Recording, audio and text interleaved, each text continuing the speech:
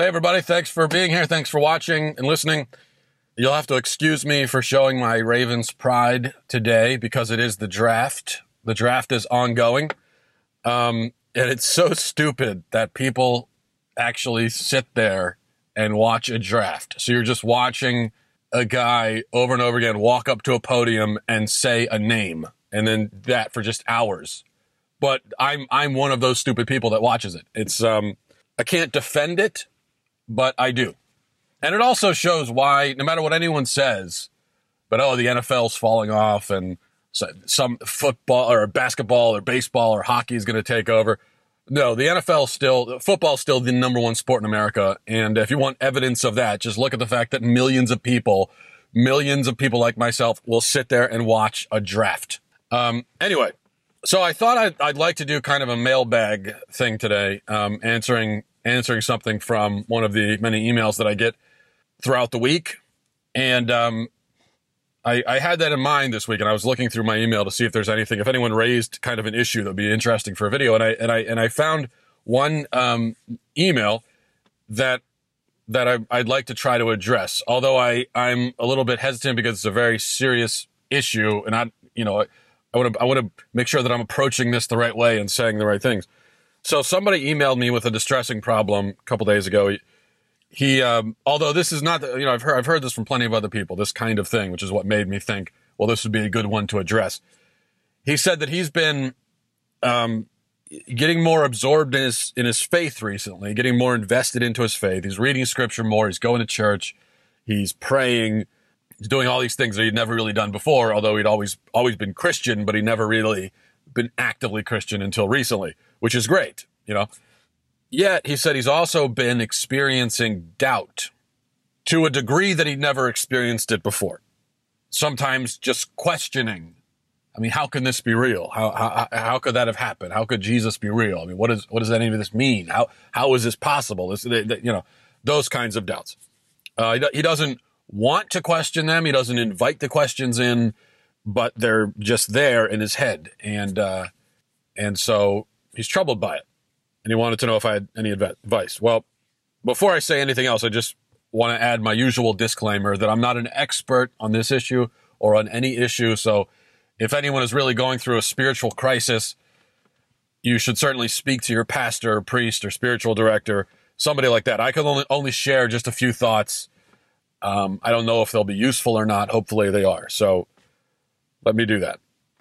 Okay, so first of all, we should establish that doubts are normal. Okay, we all have them. It's a normal thing. It may be kind of a taboo subject in Christian circles to talk about because we're all supposed to pretend that we never have them, but everyone does.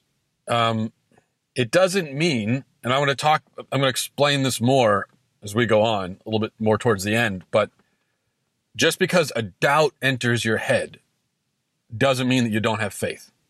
So you can have faith, yet be experiencing that as well. We're human, after all. So this is going to happen. Even the people who knew Jesus and who saw him performing miracles, which, we have not. We read about the miracles, but in Scripture, but we haven't actually seen them for ourselves. Even those people had doubts. John the Baptist, who according to Jesus was the greatest mortal man ever born, according to Jesus, was John the Baptist. And even he appeared to have doubts. And not only doubts, but he had the doubts after witnessing God speak from the heavens after Jesus was baptized, announcing, "This is my son." So John the Baptist heard a voice from the heavens declaring, "Jesus is my son." And yet, a little while after that, he's in prison because he stood up to the sexual immorality of Herod. Herod threw him in prison. He's languishing in prison. And he sends his followers out to find Jesus and ask Jesus, "Are you the one? Are you the Messiah? Or should we look for another?" And Jesus's response to that is, I think, really interesting. Jesus says, "Okay, go tell John. Go tell him what you've seen. The blind can see. The lame can walk. The dead have been raised." And he says, "Blessed are those who are not scandalized in me." And what Jesus means by that, what he says, not scandalized in me, meaning blessed are the people who I may not be acting the way you thought the Messiah was going to act. This may not be playing out the way you thought it would. But blessed are the people who just humble themselves before that truth and accept what's actually happening, rather than being, kind of offended or outraged or taken aback by the fact that I don't fit into this box that you had, this kind of fictional box of what you think a Messiah is supposed to be. So he sends them back to tell John the Baptist that. So that's John the Baptist appearing to have doubts. Now, I've heard some Christians and some theologians have argued that you could interpret that passage a little bit differently. And John sent his followers to Jesus to ask that question. He sent them for their own sake so that they would know. John already knew. He didn't question it, but he sent them for their sake. That's a very generous interpretation for John the Baptist's sake, but I don't see that in the scripture. There's no real evidence of that. All we see is John asking this question, so it would really appear that he himself had doubts.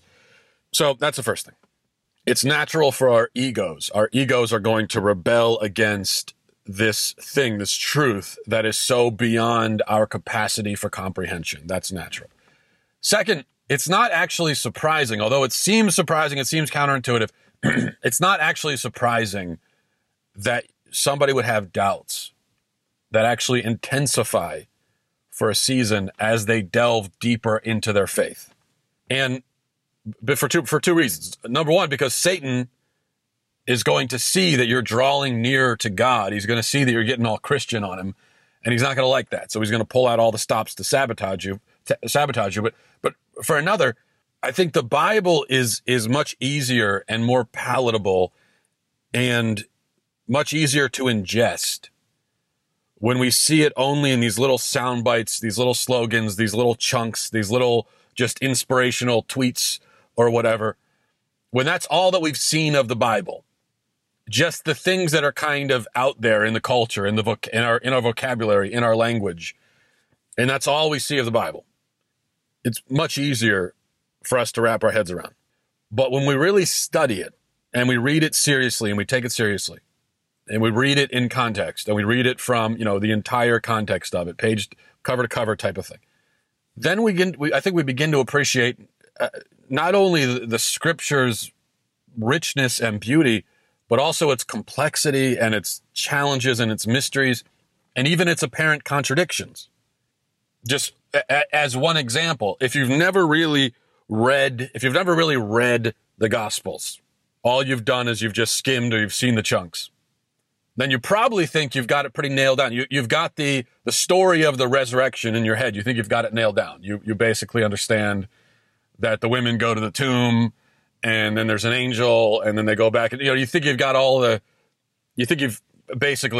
you understand that. But then you go and you read all the gospel accounts and you start to see, now, wait a second, hold on, what's going on here? Because there appear to be several different stories that all contradict. And now you're more confused now than you were before you even read it. Then it takes an even closer look to see how, okay, all these things really do line up when we consider the different perspectives and the different ways that the gospel writers are trying to tell this story, the different things that they're focusing on, and then it all kind of starts to line up.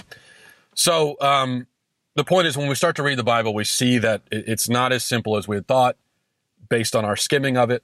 And this realization is fascinating and it's invigorating and all of that, but there's also a certain anxiety that comes with it. And that's normal. And we shouldn't panic over that. I think two thoughts occur to anyone who actually reads the Gospels carefully. Number one, there is so much here that is mysterious and impossible to understand. Number two, nobody would make up a story like this. Even the hardest parts, the parts that seem to make the least amount of sense, they actually only further prove the authenticity of the gospel, because nobody would make that up. Nobody, if somebody was inventing the story, they wouldn't put that in there. They wouldn't write it like that. That's not the way it would be. So, in the past, I have felt myself challenged by what I would call kind of the spareness of Scripture. It's lack of drama. Its lack of the kind of details that you would expect it to have. It's the way that, especially in the Gospels, things aren't really fleshed out the way you might think they will be. So you've got this whole gap in Christ's life between infancy and his public ministry, with just this one random brief scene in the middle where he gets separated from his parents and his parents come back and find him in the temple. But there's just that. But besides that, it's just, he's a baby and then his public ministry. And you think, well, why, what's going on? Why didn't you give us a few more, what happened in between that time? Why aren't you telling us that? And then Christ enters into his public ministry and all of these incredible things are happening. But the gospel, for the most part, just relays these things in a really matter-of-fact way. It never dwells on anything for very long. So he multiplies loaves, he walks on water, he heals the blind, he raises the dead, he casts out demons. He's doing all of this, but there's so little drama in the way these incidents are told to us. These incidents themselves are extremely dramatic, of course, and beautiful. But the way the gospel tells it is it just, okay, that happened, and then they just move on to the next thing. They don't spend pages and pages telling us how people reacted to the fact that Jesus raised Lazarus from the dead. They're just moving on really quickly. And then Jesus is arrested, and here we are at the climax of the story, right? If this was being written by a novelist or a screenwriter or something, this is the climax. We have Jesus arrested by his enemies, God incarnate, arrested, standing trial, and here's his chance to deliver one last great monologue or speech right in front of his enemies while they're trying to trap him, and he can kind of stand up there with everyone looking at him. But what happens? That's the way it would go if somebody was making up this story. They wouldn't be able to resist this opportunity for this climactic scene. But that's not what happens. He just remains silent for the most part. Jesus, throughout his entire passion, he really says very little. And what he does say and how he does react, it's very understated. He's slapped across the face by some servant, and he says, what have I done? I haven't done anything wrong. If I haven't done anything wrong, why are you hitting me? I mean, that's his response. This opportunity for drama is seemingly wasted. And then he goes off and he dies. And then he comes back from the dead, and okay, here we go. Now's another chance for some great scenes. Again, if this was being written by somebody telling a story, making up a story, and they've got their God they invented coming back from the dead. Okay, what's he going to do? He's going to go to the Pharisees and he's going to say, "See, I told you so." And there's going to be a scene with the Pharisees that are just collapse in shock, and maybe he gives another Sermon on the Mount, kind of a sequel. I mean, he'd do something, right? Something. But no, he mostly just eats fish with his apostles. Very little happens. And even when and then of course he ascends into heaven, which is another scene which you would expect a lot of drama, but that's not the way Scripture tells it. The Scripture, this is the way Scripture tells. Now this is Jesus Christ ascending into heaven, and it says, when he had said this, as they were looking on, he was lifted up, and a cloud took him from their sight. That's it. That's the entire story of him ascending into heaven. There's no more. There aren't any more sentences fleshing out what that looked like, and there were, just nothing. It's just he ascended into heaven, and then that's it. And then immediately we're told to. So they're looking up, and they're in shock that Jesus just ascended into heaven, and then he's gone. And then there are two men in white robes, two angels that appear and say, "What are you guys looking at? Okay, now let's get to work, guys. Come on, stop dwelling on it. Let's get to work." On a very shallow level, you see that and you say, now that's not what would actually happen. What are you talking about? I mean, there'd be a lot more to it, right? But then you realize, no, this is the way that it's told if it's just true. The gospel writers are just telling us what happened. That's all. They're not fiction writers. They're just telling you, they're reporting the facts. And the facts are the facts. Jesus, because he is true, he is real.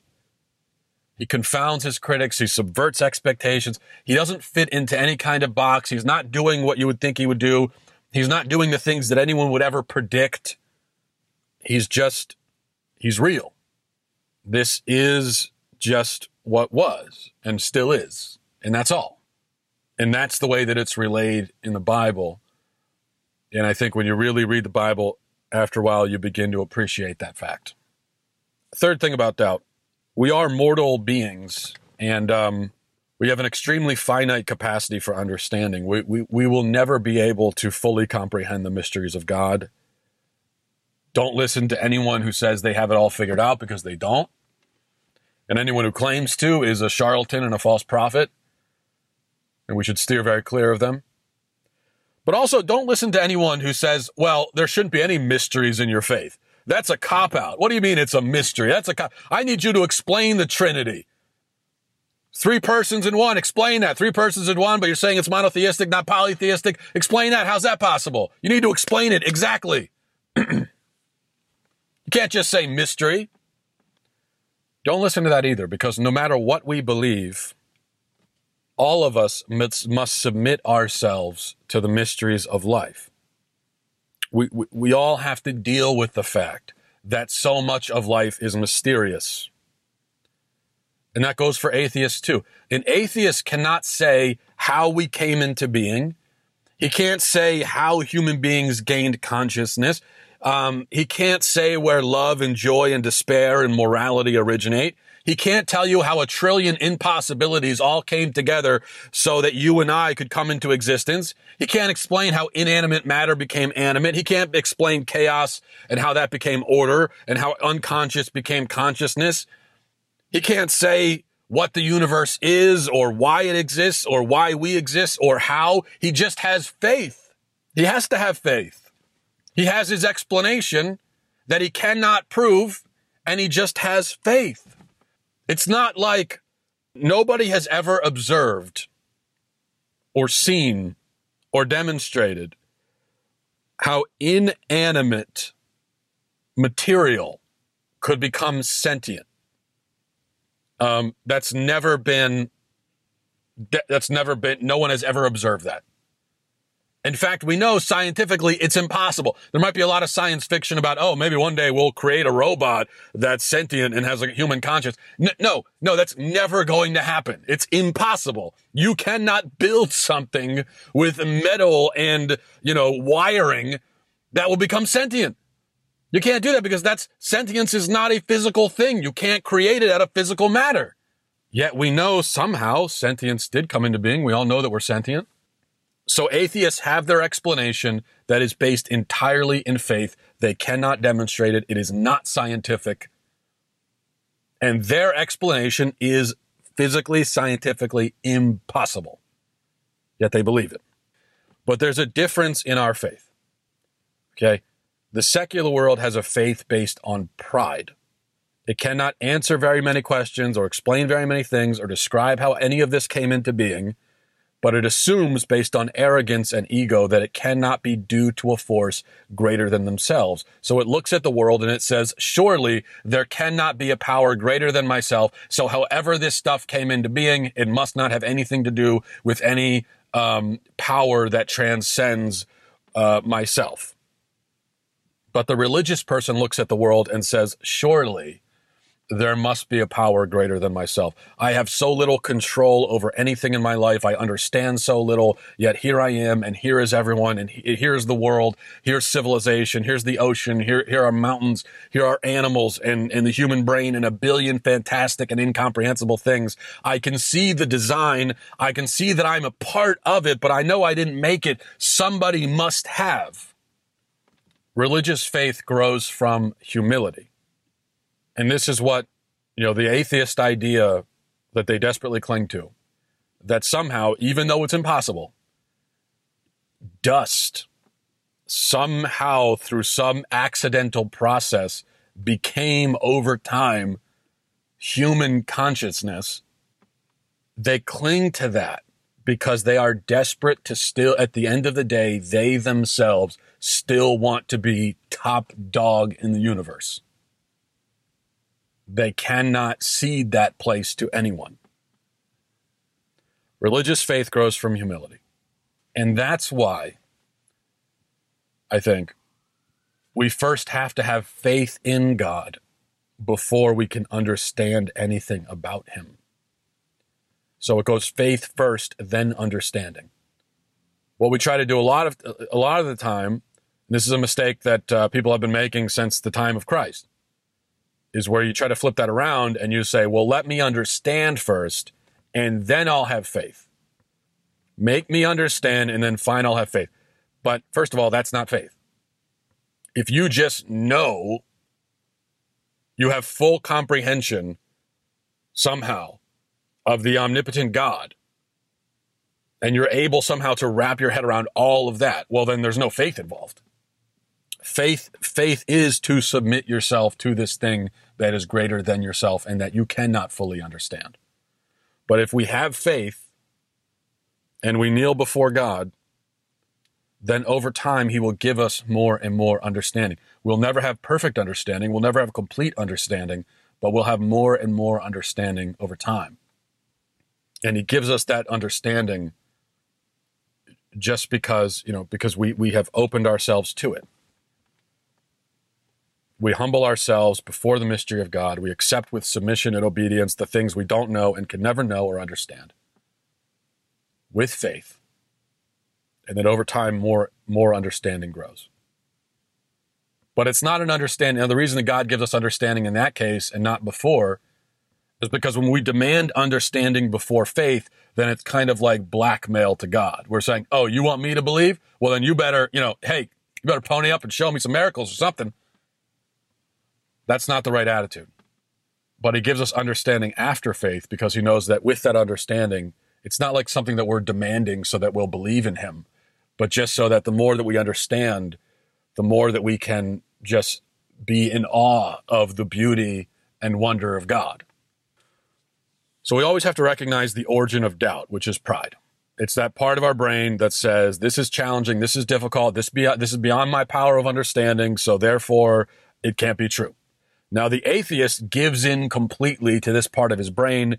The Christian fights against it by the grace of God. So I think that's the answer to doubt. Don't try to reason your way out of it. Don't argue with yourself. Don't go researching the historical proofs of Jesus and so forth. There's nothing wrong with researching those things. It's a very good thing to research, but not as an answer to doubt. If we research to cure doubt, then we're still relying on our own understanding and we're demanding proof. And the doubts will only intensify because we're looking for answers where they cannot be, and we're looking for answers in the wrong way. Instead, we have to simply bring our doubts to God, humble ourselves, and say, Lord, I'm weak, I'm frail, I'm foolish. Please strengthen my faith. We just come to God empty-handed with nothing and just say, God, I got nothing.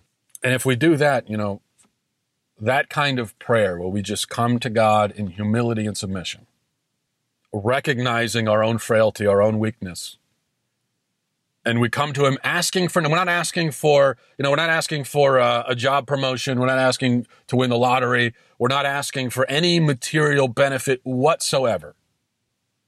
We're just saying, God, please give me faith.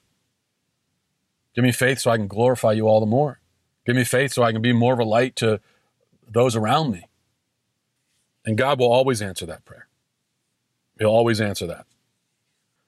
And that's really enough. It doesn't need to be specific. The prayer, I know some Christians think that our prayers need to be super specific all the time. God, I want this, I want this, I want this, I want this. Okay? Like a child making a Christmas list or something. But Jesus tells us that the Father already knows what we want before we even ask for it.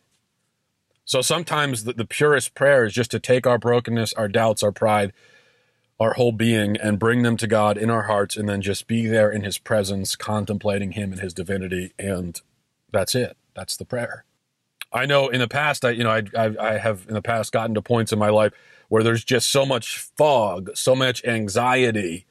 There's just this tangle of knots in my head and in my soul, and I'm so confused and so lost that there was a point where I felt like, I can't even pray anymore because I don't even know what to say or where to begin. There's just, I don't know what I even need or how to ask for it. But eventually I figured out that God is God, and he doesn't need my explanations. He doesn't need my speeches. He doesn't need me to persuasively argue, my case for what I want in my prayer. All he needs me to do is just come to the cross, kneel before it, and say, I'm here, Lord. I'm here. Change me. Although we should always be very careful with that prayer, the change me prayer. It's a dangerous prayer because it's so effective. Because if you bring that to God and you mean it, he'll do it. He'll do it in ways that you didn't expect.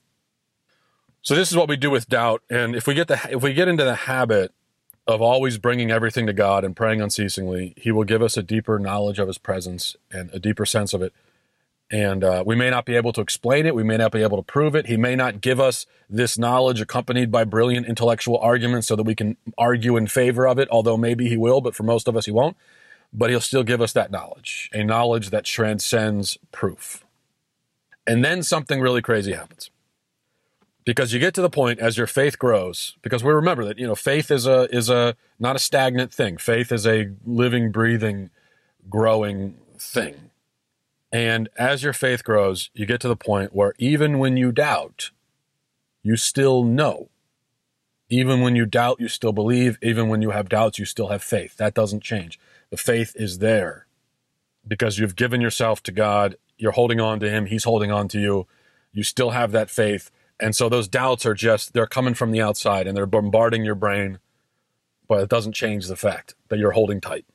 And we become like, I think, Peter, in what I think is one of the most beautiful passages in the Gospels. And I love Peter in the Gospels. I think Peter he's such a great and relatable figure because he's kind of brash and he kind of talks without thinking sometimes. And he's obviously he's weak. He betrayed Christ. So he's got cowardice as well, but he's also got courage. I mean, think about it when Jesus was arrested and then Peter would turn around and deny Christ 3 times. But before that, he lashes out with a sword and he cuts somebody's ear off to try to defend Christ. Because he loves Christ so much. He still has his weakness as a human being, but he loves him. In that moment, it's just instinct. Like, no, you're not going to touch Jesus. And that's what makes Peter so relatable, is that he's just human. He's a human being. So there's this scene in the Gospels after Jesus tells the crowd that he's the bread of life. And whoever consumes this bread will be saved. And the crowds hear this and they revolt. And many of his followers were told, leave him that day, because they cannot accept. Even some of these had witnessed miracles, but they cannot accept this teaching because they just don't understand it. And it's so far outside of their conception of things. And so they just get up and they leave and they say, nope, no way. So everyone's leaving. And then you can kind of imagine how this plays out. That just the crowd thins, everyone's leaving, they're walking away, mumbling to each other. I mean, they're saying, "Oh, this guy's crazy. That's nuts." And they all walk away, and then Jesus turns to the 12 who are still standing there, and he says, "What about you? Are you going to leave too?" And then Peter answers him. Peter doesn't say, "Oh no, Christ. I mean, we totally understand what you were just saying there. I mean, we get it. Okay." Those other people, they're too stupid to understand. But we understand. We're totally with you. No, he doesn't give that kind of confident answer. Instead, he just says, Lord, where else would we go? You have the words of eternal life. We know that you're the Holy One of God. Where else would we go? And that was his answer. It was a simple, helpless answer. Not an entirely confident answer, but it was an honest one. It's Peter just throwing up his hands and saying, where else am I going to go, Jesus? I'm in too deep. You're the Messiah. I know that. I have no idea what you just said. I have no idea what that means. In fact, half of the stuff you say, I have no idea what any of that means. It sounds pretty scary, to be honest, a lot of it. But you're God. I know that. And so I'm here. And I think that was a very crucial moment for the apostles right there.